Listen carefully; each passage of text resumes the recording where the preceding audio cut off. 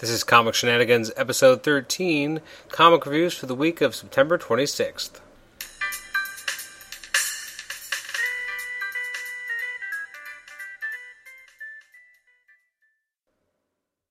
Welcome once again to Comic Shenanigans. This is episode 13, as we're looking at the comics that were released on September the 26th. We're actually recording this episode on October the 2nd, so just on the eve of the release of Avengers vs. X-Men number 12, which will be in our next review episode number 15, which will hopefully be released the weekend following the release of Avengers vs. X-Men number 12. So we got a lot of comics that came out this past week. Unfortunately, I just did not have the ability at the time to read everything, because there was I think over 40 books that could have been reviewed for this episode. So we got about 24 comics that we're still going to talk about, but I'm going to try and be relatively brief because there's so much to get through. The first comic we're going to take a look at is Amazing Spider-Man 694. So this is the end of the Alpha arc, which, to be honest with you, I have not been a big fan of. I really liked the Lizard arc before, but the Alpha arc it hasn't really been one that I've been all that interested in. I do like the cover, though. It's an homage to the Superman vs. Spider-Man crossover from the olden days, back when DC and Marvel used to do things together. So it's a cool-looking cover. You got Slott and Ramos of the creative team. Slott doesn't do it's not a bad job on it. I just feel it's one of those stories where you have a great villain, Terminus, who's very, difficult villain for people to handle, and yet Alpha takes him out off panel, but pretty easily. It kind of reminds me of the Squirrel Girl syndrome. That being said, I kind of liked how the story kind of ended in a way I wouldn't have expected, with the Alpha power kind of being siphoned off of Alpha. But what I like more in the Alpha storyline was how you have Spider-Man saving Jameson and Aunt May, and that was pretty awesome. It was a very classic kind of Spider-Man thing to do, and also they had Mayor Jameson thanking the Spider-Man for saving his dad. So there's some good stuff in this issue, just not stuff with Alpha directly. Not a bad kind of end to it. I like that the idea is that, Alpha's still kind of out there, but he'll eventually get some of the power back over time. It was an interesting way to end the storyline without totally shutting the door on the idea of Alpha completely. So I gave the issue 7 out of 10. I'm more looking forward to next issue because we've got the Hobgoblin, and I'm really excited to see what happens with two different Hobgoblins facing off. So that could be really, really cool. Next up is All-Star Western. I'm not really much of a fan of Jonah Hex. I don't know much about the character, to be honest with you. I've read a little bit here and there. So this is by Graham Palmiotti writing, because they really have a passion for Jonah Hex. And this was actually a really good story because it made use of it being a zero issue, and it was this was the origin of Jonah Hex. I don't know much about the character, but I like this version of the origin. I don't know if it's ever been definitively done in a different way, but it was an interesting way of kind of explaining the way he is, his backstory. It jumped around a lot, but I thought that made a lot of sense. It was an interesting way to kind of look at the different phases of his life as he became who he would eventually end up being. I actually enjoyed it quite a bit. I gave this one a 7 out of 10. The artwork by, Moritat, was actually pretty good. It was kind of rough at times, but it fit the time period, so I didn't really mind. If it had been in a more of a modern story, I think it would have bothered me more, but it kind of fit the time period. It was a little scratchy, but it didn't feel out of place. The script was actually quite strong, just really engaging. It probably helps I don't know anything about Jonah Hex, so I found it all the more interesting to see how his life was kind of structured and how it worked, and it was kind of sad in some ways, so actually it was quite enjoyable. I give that a 7 out of 10. Next up is Aquaman number 0. I've only recently kind of caught up with all of Aquaman and actually having read, I believe, every issue since New 52 now. Really enjoyed this 0 issue. It was really strong. There's still some questions that are open for interpretation, but it's an interesting way of looking at, this is Arthur Curry kind of reflecting on the death of his father and wondering who's his mom and finding out more about who he is and what he could be. What his lineage is. It's an interesting backstory. and you learn more about his mother and more about Atlantis, and it's got an interesting place where it ends when he first kind of finds Atlantis. Really, really strong. Geoff Johns, he knows how to write Aquaman, and Ivan Reyes is a spectacular penciler, and there's so much. This is a really cool coming of age story of someone who doesn't know their true identity. He only knows half of it, and then on the death of his father, he sets out to discover more about who he is, who his mother was, and what that makes him. Really engaging from start to finish. A great use of the Zero issue to tell a really effective origin in context of the New 52. Just brilliant. I gave it an 8 out of 10 originally. Maybe I'm actually going to upgrade that to a 9. I really enjoyed this. It was a really good book. Next up is Astonishing X-Men 54. Did not expect to enjoy this nearly as much as I did. It was actually a really strong story. I gave it an 8 out of 10. I like Madripoor. I like the characters that are here. I really like the way Gambit's written here. It's nice to see Cecilia Reyes, and she's written in an interesting way. Karma, she doesn't do much that's all that interesting, so I don't really care. The ending is pretty cool. You got something happens to Iceman. This is just a lot of fun. I'm really like the interaction between Iceman and Northstar is really, really strong. I love Warbird. Cecilia Reyes is really strong. This really surprises me month in and month out because I don't expect to enjoy it. Even though I've enjoyed the last few issues, Marjorie Liu's done a really good job. Mike Perkins, brilliant artwork. Really looks strong. This is a really good X-Men book. It's weird because it doesn't really feel like it belongs anywhere. Like it's kind of that weird Bastard X book. Well, kind of just like X-Men actually, where they don't really tie into any of the crossovers. We're not even sure if they're going to be continuing much longer. They're just kind of there, but they're really this one. I don't find X-Men all that enjoyable, but Astonishing X-Men I find really engaging. It's not by any means a mainstream X book in a lot of ways because it feels almost like it's its own continuity, but it tells good stories. I like the characters that it's spotlighting. It's just a really fun, really interesting book. I really like the art by Perkins too. It really sets the tone for the just the type of story he wants to tell. Really, really enjoyable. Gave this an 8 out of 10. Next up was Batman Dark Knight number 0. Dark Knight, not really sure how I feel about it as a book sometimes. The artwork is not nearly as good as I know Miko Swayan.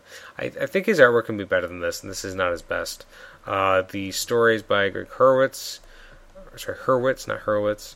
An interesting coming-of-age story for Bruce Wayne. What it's like when he... There's a lot of things you just have to kind of take for granted, or not take for granted. You have to just kind of accept that it's a comic book, and some things it's not always as believable as you'd like. There's certain coincidences here, but it's an interesting story of Bruce Wayne being a detective and growing up and really wanting to know who killed his parents and why, and what was the conspiracy behind it, and him seeing all these trails, all these things that could have been why they were killed. And when he finally comes face to face with Joe Chill, it's really, really sad because it wasn't a plan. It was just a guy. It wasn't the conspiracy thought it was. He thought that Joe Chill was a gunman, an assassin, but really it was just a guy who needed money for more alcohol, and that's all it ever was. It's a sad story, but it's really interesting in that, especially he is the master detective, and this is kind of his first major detective case where he wanted to believe that there was a reason why his parents died, and I think that rings true. I think if your parents were gunned down in front of you, you would want to believe that there was a reason that happened, and it wasn't just some drunk needing money. And in here, it is just a drunk needing money and just needing pearls and never even got those pearls. And it's just this sad, really sad story of this is why he lost his parents, and having him come to that realization that this is why, like, it wasn't this big grand conspiracy, and it was just a guy needing alcohol. It cuts deep. It was really a really strong story. I really liked it. Gave it an 8 out of 10. Next up is Batman Incorporated number 0. Didn't really like this whole lot much, and it wasn't because of Morrison. It was because I'm not a big fan of Fraser Irving. I found the artwork extremely just boring. It kind of reminded me of now I forget his name. Damn it, I don't remember. There's an artist who was doing Flash a few years ago, and he had back when it was Wally. It was after Bart died. I can't even think of the artist's name at all. But the artwork was it was kind of lifeless, and I feel that way kind of here. I feel like there's some interesting attempts at making the artwork kind of pop, but it's got an odd color set, and I just didn't really like how it looked. I'm not a huge fan of the Batman Incorporated concept, so seeing a lot of these characters, kind of seeing the origin of how Batman Incorporated kind of ended up working and how it kind of brought everyone together, it's kind of neat, but I didn't really like it all that much. I do think that Morrison did a better job on it than the artist did. Irving's artwork did not work for me at all. In fact, it turned me off, and I found it made the whole thing look kind of boring and lifeless, and that did not work for me. So I gave it a 6 out of 10. So that does tell you that it was written much better than the artwork gave it any credit to being. Next up is Deadpool number 61. I didn't really enjoy this all that much. I like Deadpool. I've been really enjoying this book recently. Not a big fan of where the story was going. I don't know anything about Hitmonkey. I don't care for him. It was an interesting story about. I did like the part about, in the past this kind of the CIA op gone bad, and this woman wanting revenge on Deadpool because of the way of how it crippled her. That's kind of interesting, but using Hitmonkey, not interesting. It just felt like this was nowhere near as strong as the last couple issues, which were really funny, but really portraying Deadpool in a different way, because he has this new limitation that he can actually die. This I didn't find all that good. I gave it a 6.5 out of 10, so I'm giving it. I gave it more credit than when I originally assigned the rating, which is right. For all of these, I come up with the rating right after I read the book, and then when I do this episode, it's after I've read everything, so I have to kind of familiarize myself and remember, why did I like this? And I'm not exactly sure why I gave it a 6.5 out of 10, because looking at it now, I'm kind of like, well, I wasn't a huge fan, so why didn't it get a lower rating? But I guess I gave it more credit originally when I gave it the actual number. Next up is FF number 22. I gave this a 9 out of 10. Actually, sorry, I apologize. I don't think I actually went by who actually was responsible for the Deadpool issue. You got Daniel Way and then Garza on artwork. So then we've got FF number 22, Hickman writing. I really adored this, gave it a 9 out of 10. It's an interesting sidebar. I thought it was going to be more of a two-parter with the last issue, but it didn't end up feeling that way. It was kind of an interesting perspective instead. Art by, I guess, Arahu. I apologize if I got that wrong. It's Andre Araujo or Araujo. So I apologize for massacring that. The artwork I actually really enjoyed. It's very simple, but it really helped tell the story quite well. It was an interesting way of kind of showing that while the issue of Fantastic Four with them in the Wizard and in AIM was happening, you also had Bentley 23 and Valeria traveling to I guess AIM Island was to kind of do what they wanted to do, which is Bentley wants to see the Wizard. So it was a really interesting way of having Bentley kind of confront this person that he could have been, or he could be, but he's not. The last couple pages, the last 2 pages are an amazing. I absolutely love Bentley's relationship with Valeria. I'm not exactly sure how old Bentley is, though.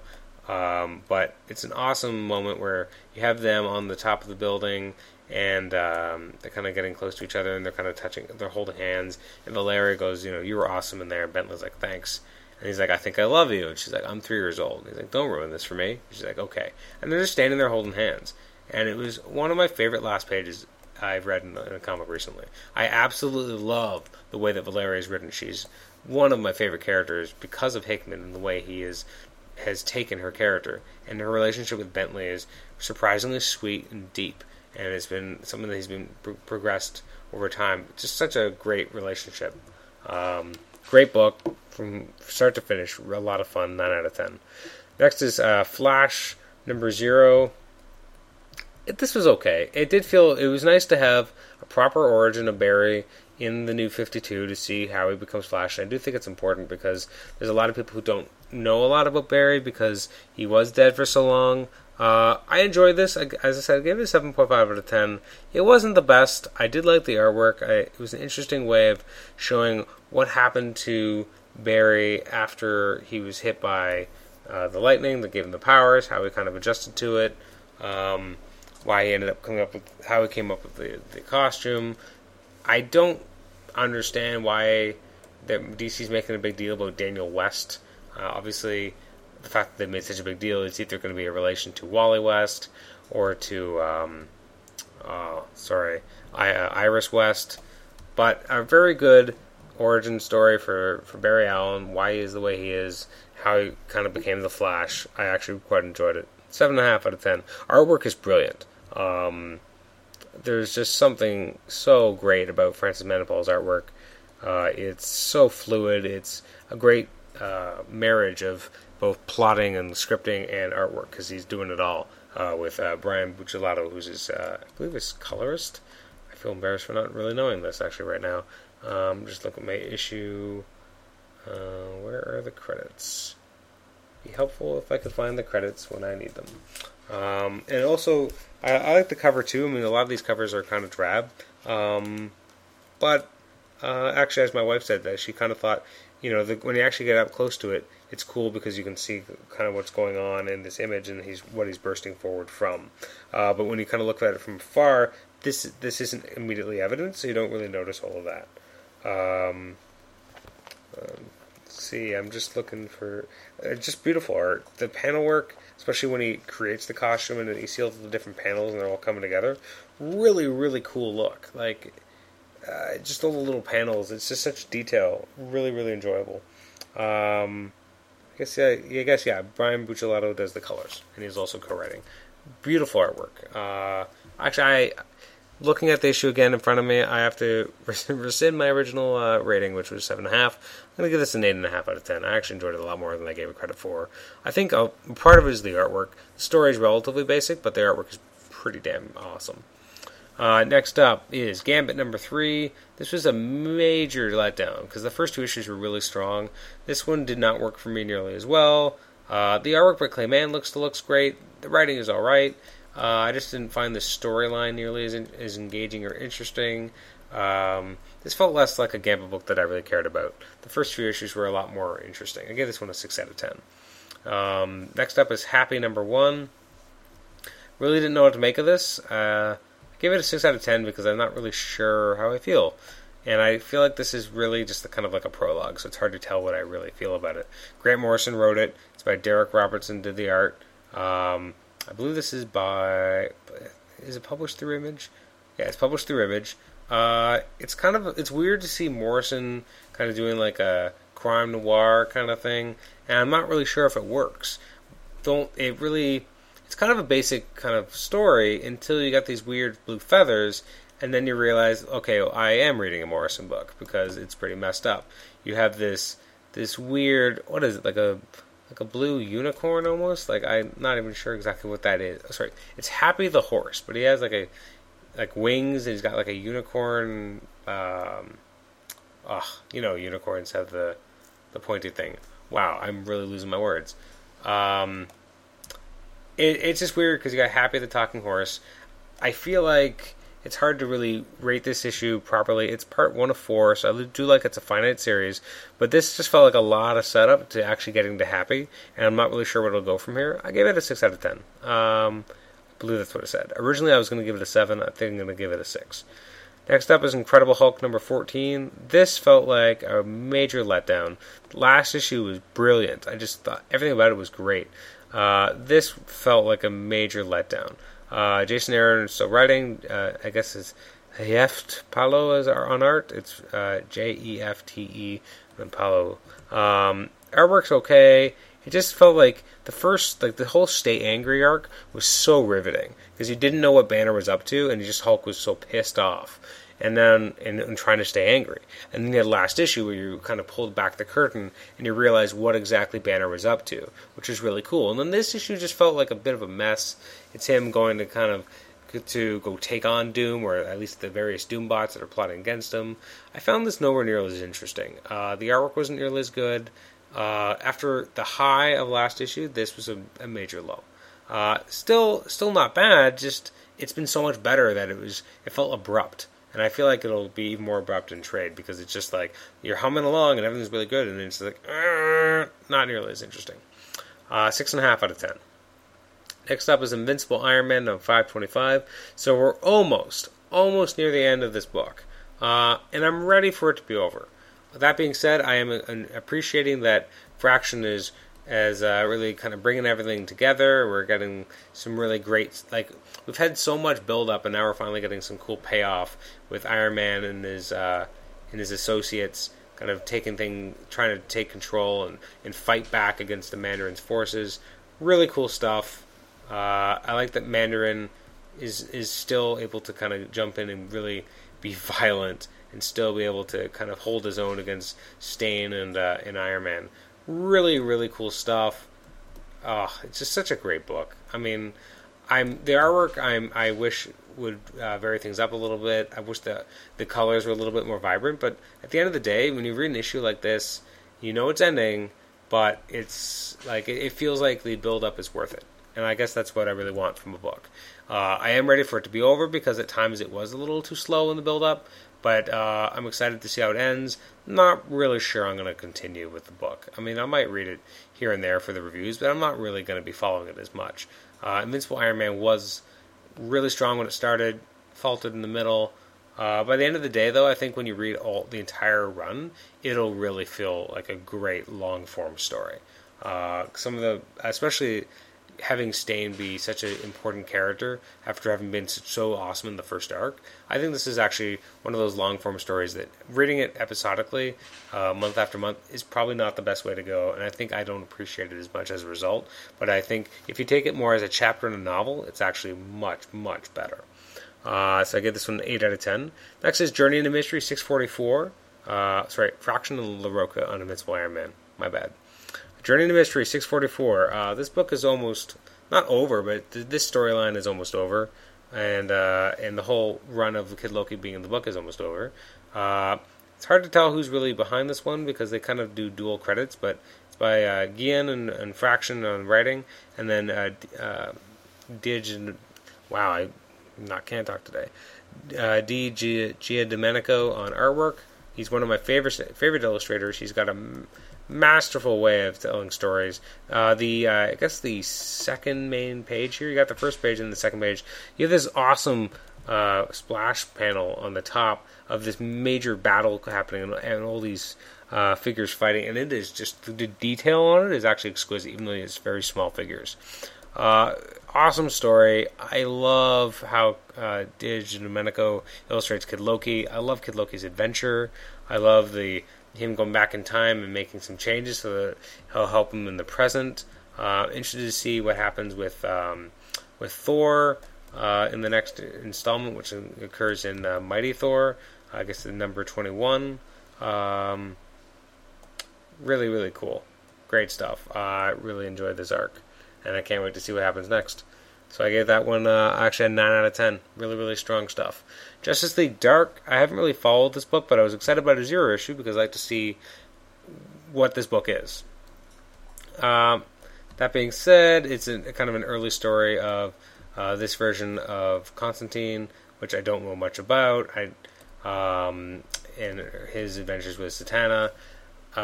An interesting story. I gave it a 7 out of 10. It's hard to, not knowing where these characters really go, I had less of a sense of what this means for the long-term narrative of the book and for these characters, but on its own, which is unfortunately the only way that I can really look at it, because I haven't read the rest of Justice League Dark, it was an interesting story, an interesting origin story with characters I don't really know much about, especially in this New 52 when everything's much different. Jeff Lemire was the writer, and Lee Garbett was on pencils. Pretty enjoyable stuff, 7 out of 10. Next up is Punisher number 16. I'm so sad that this book is over. I absolutely love this run on Punisher by Greg Rucka. It was just absolutely brilliant. I'm excited for Punisher Warzone because it's Greg Rucka kind of finishing up with Punisher, although I'm not actually sure who's doing the illustration. But Marco Cittito is a really good artist. He's a great partner for Greg Rucka on this book. This book now that it's over, was really not about Frank at all. It was more about Rachel Cole Alves and her story, and as she became kind of the female Punisher, and she had to deal with what does it do to you when you become that character, and what happens if you kill someone? What if you kill a cop that you didn't mean to? And it's interesting how she beats herself up, and how she wants herself to kind of get taken down by the police, and it doesn't really happen. And that at the end of the day,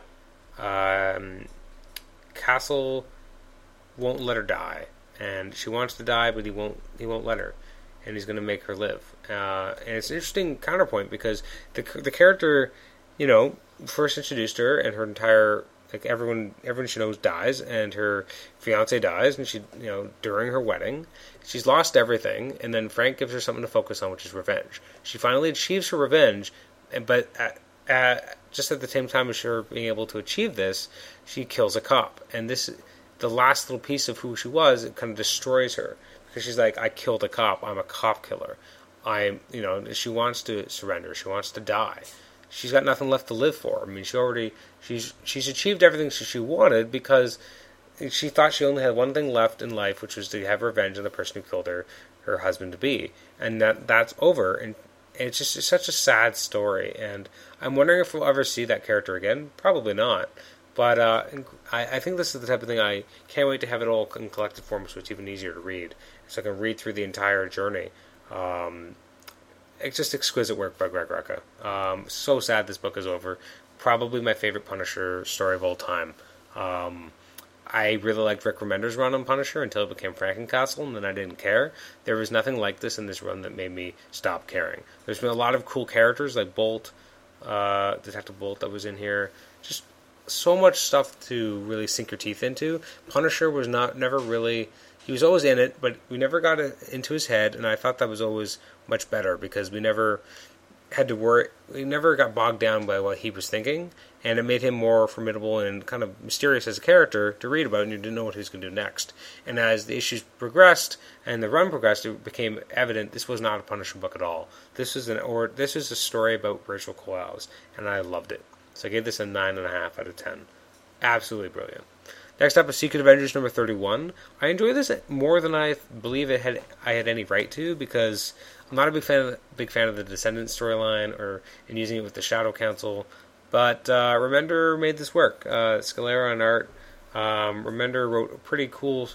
I don't understand the cover, because Max Fury did not get to use the Serpent Crown, or whatever crown this was, but Taskmaster ended up with it. But it's a really cool Venom and Ant-Man story of it's kind of the two against the world, trying to figure out how to kind of make sure that the Abyss doesn't take over the world. And you got Black Widow trying to do what she can to stop Hawkeye, who's been infected. You also have Valkyrie, who's about to take on Venom and Ant-Man in the next issue. It was an interesting stuff. I gave it a 7 out of 10. It wasn't... I don't really care. The artwork's alright. It wasn't my favorite. I don't care about the Descendants all that much, so it kind of tempered my enjoyment. But overall, I mean, I like the way that Remender writes Venom, and it makes me sad that he's not writing it anymore, because Bum, at least for the first arc, really lost me, because I don't care about the demonic side of Venom, even though we had that Circle of Four, I guess, a year ago. I didn't care for it then. Don't care for it now, but I like seeing him here, because this really feels like Flash. Like, in another book, he doesn't feel like... It's almost like Bunn doesn't know how to write Flash as Flash, and he's just kind of writing Venom as someone else. Whereas this is Flash.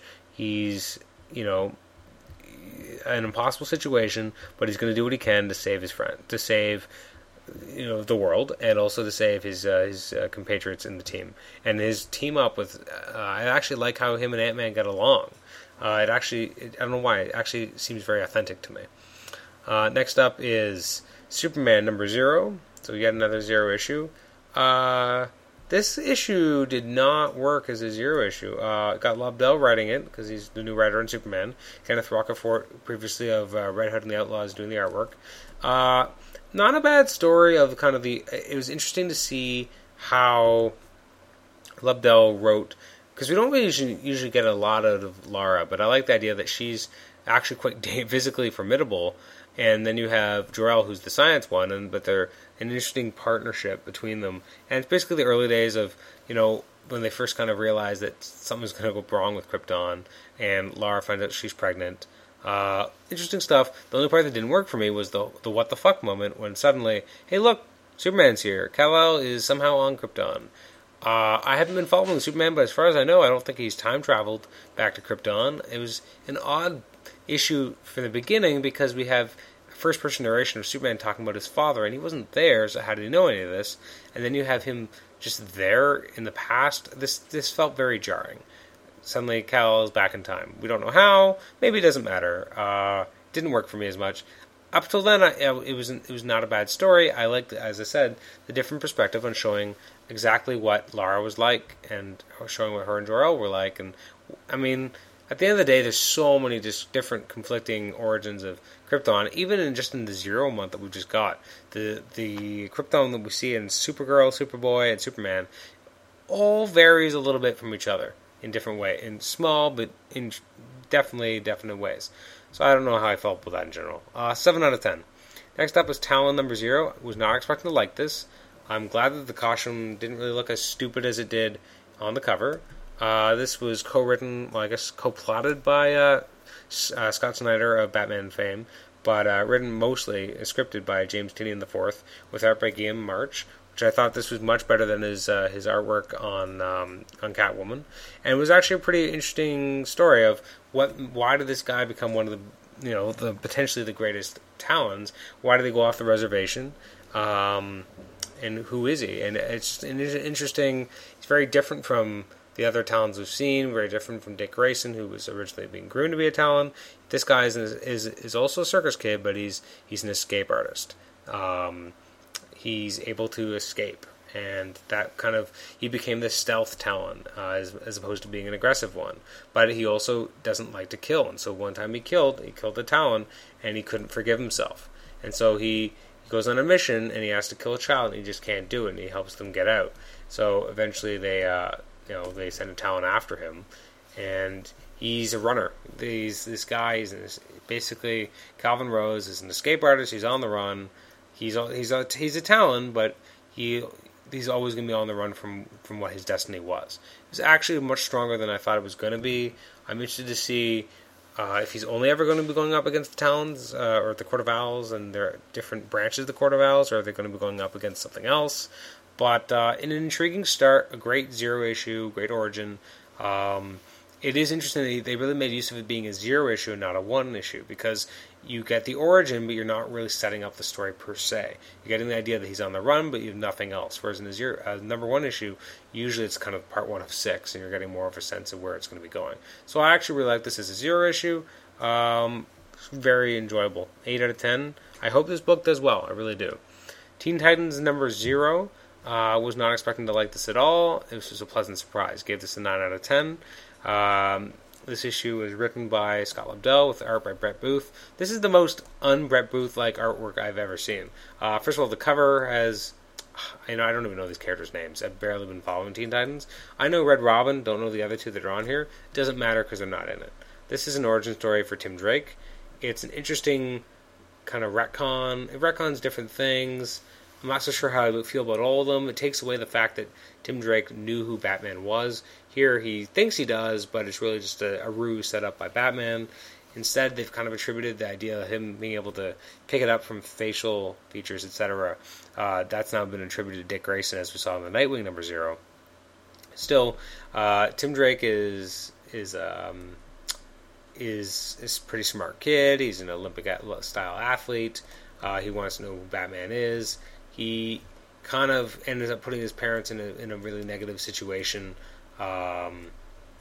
where they have to go into witness protection, but ends up, Batman kind of takes him on, and he said, you can be with me, but I won't lose another Robin. You can be my partner, and he ends up taking up the name of Red Robin. It's definitely an interesting, different way of looking at it, but a lot of it is still Tim being Tim. Like, they've changed certain aspects of it. For the most part, he's still Tim, which is good. And again, I like. It was an interesting way of making him still the partner, but he's not Robin. He's Red Robin. interesting thing that some people picked up on, and I'm not sure what it means, is at the end of the issue it does say his name is now Tim Drake. Does that mean his last name wasn't actually Drake before, and that his name is Tim, but not his last name? And maybe that's a name for witness protection? I don't know.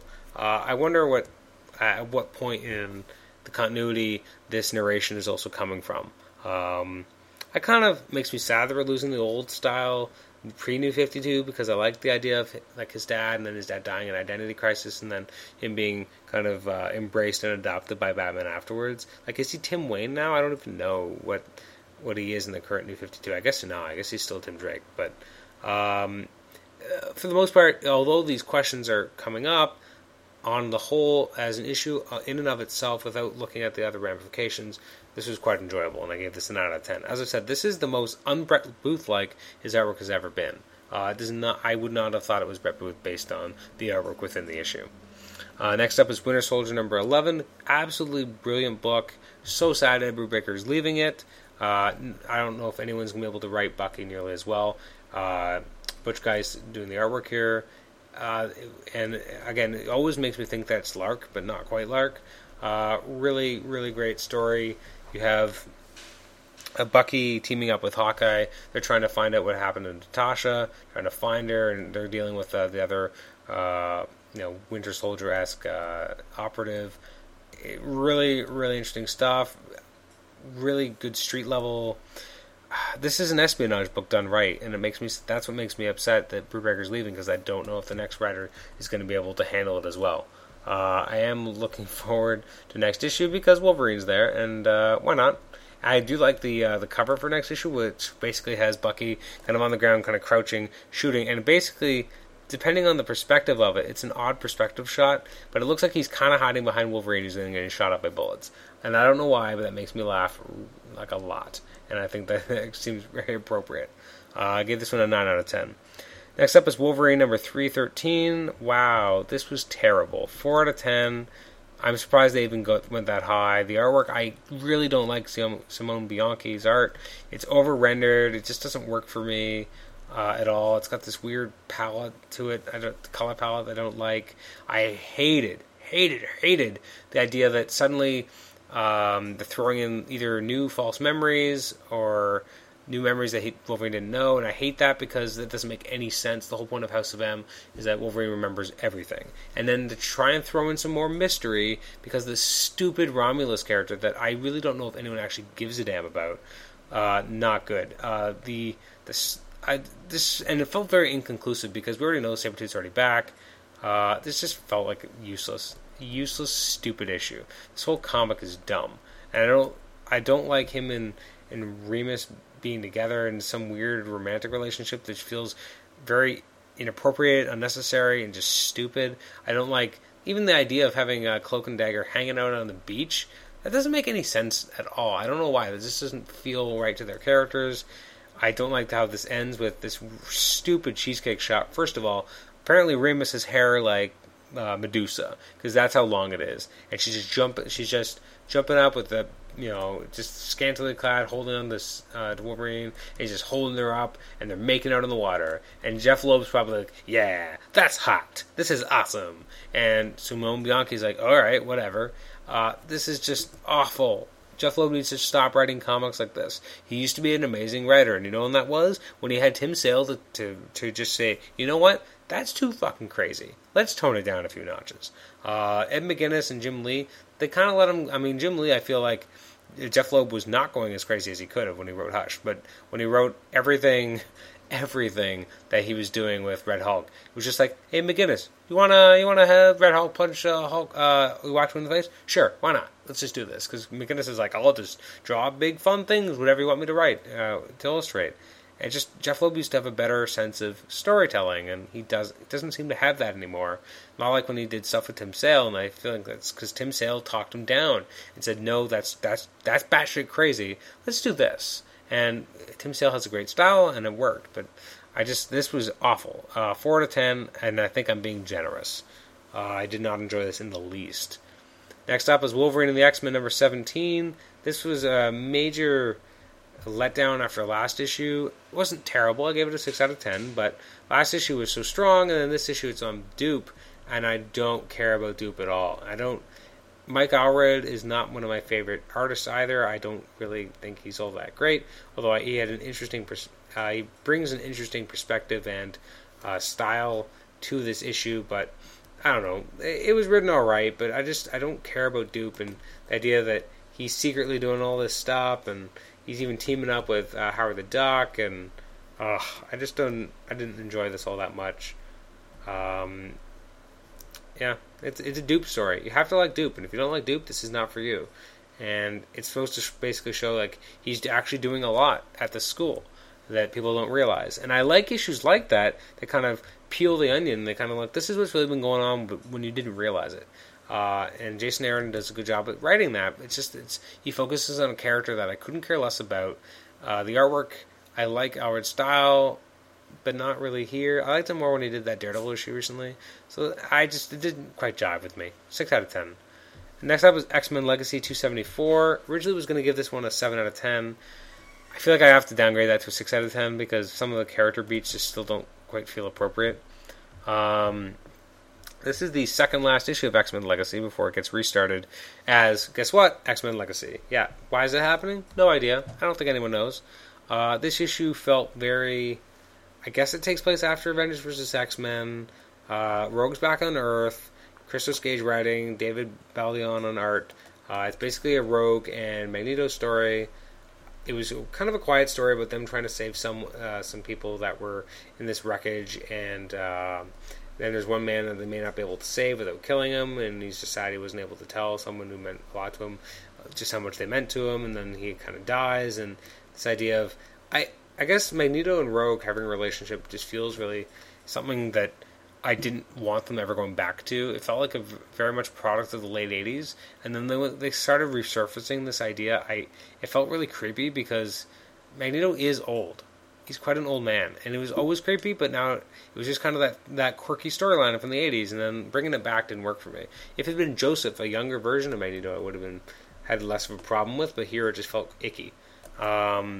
And like they have a kiss, and it's basically the idea like they have to go their own way, and it's not really going to happen. And a whole issue for this. Them saving lives was interesting, and not being able to just run in with all their powers. They had to be a little bit more careful. That I liked, but the more relationship-y moments between the two, I felt this just didn't work for me. It didn't feel as genuine for those characters. So I was not a huge fan of. So wow, that is every issue I've actually ended up being able to read and give a rating on this week. There's a ton of books I didn't get to, which include I, Vampire #0, Space Punisher #3, Phantom Lady #2, Voodoo #0, Ultimate Comics Ultimates, that's the most ridiculous title ever, #16, Extreme X-Men #4, National Comics Rose and Thorn #1, Hit Girl #3, Fury of Firestorm, The Nuclear Man #0, Red Lantern #0, Fury Max #6, Before Watchmen Ozymandias #3, Captain Marvel #4, Captain America and Black Widow #637, Savage Hawkman #0, and X-Men 36. Yes, that's a lot of books I didn't get to, but there's over 20 books that I did get to. It was a huge week. Looking forward to the end of Avengers vs. X-Men, seeing what that really will end up what that will mean in the next episode. Sorry, not the next episode, our next reviews episode. The next reviews episode will be episode 15. Hopefully that will be showing up right around, I guess, October 6th, 5th or 6th, hopefully. Stay tuned.